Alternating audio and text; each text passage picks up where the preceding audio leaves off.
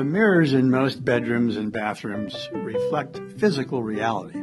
I'll label them as mirrors 1.0 because they're passive, offering no useful information other than the mere reflection of what is in front of them.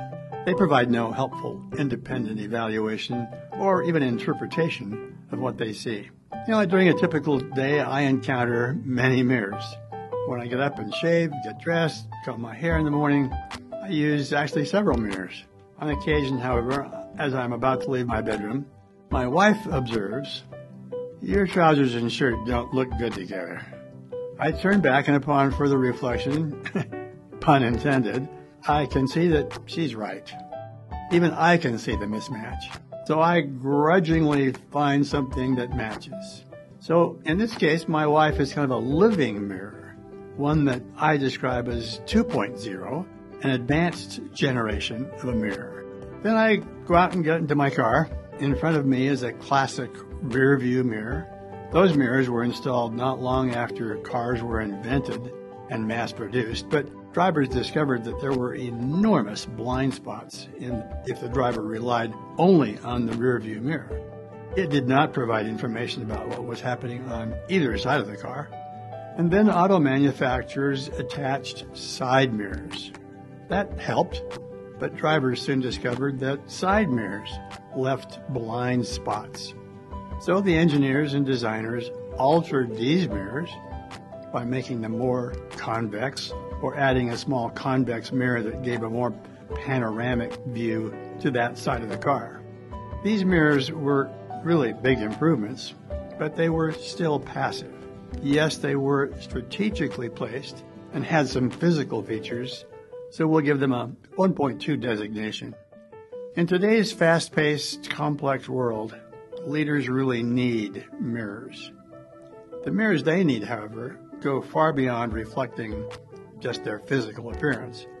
Leaders need mirrors that reflect their behavior and the impact that behavior has on others.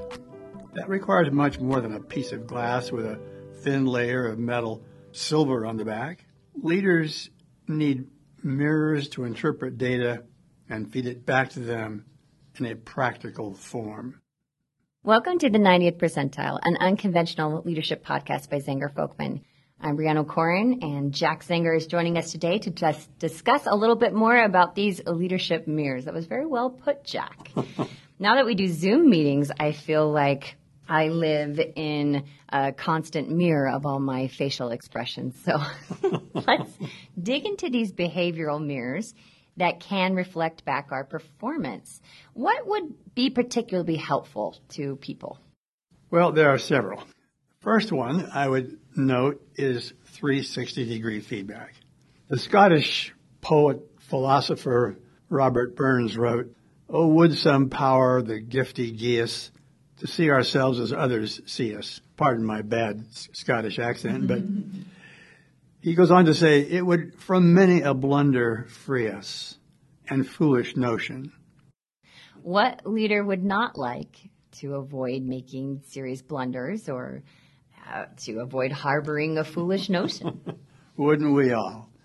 Think of it. Information from colleagues can prevent us from making unwise hires, acquiring a flawed product, or making an imprudent investment. 360-degree feedback is a 2.0 mirror, in part because it's honest. It does not just tell you what you want to hear. It tells you what you need to understand because it illuminates blind spots. That candor comes in part because it is confidential. It's more constructive because it is gathered for the purpose of development, not evaluation. The accuracy of 360-degree feedback comes from normally combining perceptions of more than a dozen of your colleagues. Well-constructed 360-degree feedback focuses on a wide variety of leadership behavior, leaving no blind spots that could cause the leader to be involved in a destructive accident.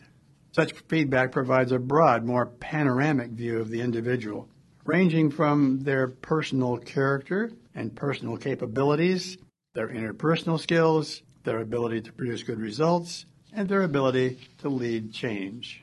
You know, whenever I take 360s, I'm I'm afraid that others are actually so aware of all my faults. And what I've been more surprised about after I received my feedback is becoming aware of all the good things they see that I didn't realize were there. And I know not everybody has a positive relationship with 360s, but the Extraordinary Leader 360 has always been an uplifting and growing experience for me. And in fact, we were just recognized as one of the top 10 HR assessment service providers of 2023, giving ourselves a pat on the back. So I'm not the only one who thinks that. There's my shameless plug. But what is another mirror that people can use? 360s are great, but we need lots of different mirrors to see ourselves. Yeah, the second mirror would be asking for feedback from your colleagues. This second powerful mirror comes in the form of just personal spoken messages from people you work with. But in reality, such comments come sparingly. Managers are encouraged to do more coaching with their subordinates, but we all know that is usually somewhere between sparing and non-existent. Mm-hmm. There is one thing leaders can do, however, that opens the spigot much wider. It is the practice of asking personally and directly for specific feedback. And this works best when the following general formula is used. Why are you asking? That presentation I gave last week? I've been asked to give it again. I want to make it even better. The second dimension, what exactly do you want? Could you give me one suggestion that from your perspective would have made that a better presentation? And the third thing is express appreciation and keep the door open. You can say, thanks, I can make that change. I really appreciate that suggestion. Yeah, I really appreciate a good formula. So it encompasses that why, what, and the appreciation. Yeah, and the process is quick. It does not come across as fishing for compliments. You obviously want to improve your presentation. The conversation is simple. You are not asking for a lengthy treatise on how you can become a better public speaker. It ends with a sincere thank you, which keeps the door open for later requests. Yes, and it can be really quick and casual, and it's not a reflection on you individually. I'm visiting my parents right now, and I was working on an ad for an HR magazine, and I showed it to my mom, who is actually an artist, to ask her opinion, and I explained what it was for, and she sat down and she started to draw some changes, and they were brilliant, and I was so glad that I took the time just to ask for some feedback. And I found this just to be so helpful. I always run headlines past people as well. And I would ask, would you click on this? And it's really great because a lot of times people tell me, nope, I wouldn't take the time to click on it. So asking for feedback is a great mirror to have in your life. So what's the last mirror that we can use? Last mirror is coaching. It's that ability to establish a relationship with someone. It can be a person that's internal in your organization or external to your organization. It could be a boss or someone who is a peer or subordinate. We can see many examples of senior bosses asking a younger, kind of newer person to coach them on technology or to help them see more clearly the consumer preferences of a much younger generation. The power of the coaching relationship is that it is personal, it's focused on the development of the person being coached, and it builds a powerful process of follow-through and sustainment. Coaching relationships are usually structured to last for several months with intermittent contact. I was reading this management report from Deloitte that talked about Gen Z and how they're just radically different from millennials. And they just have this unique perspective on careers and how to define success in life and in the workforce.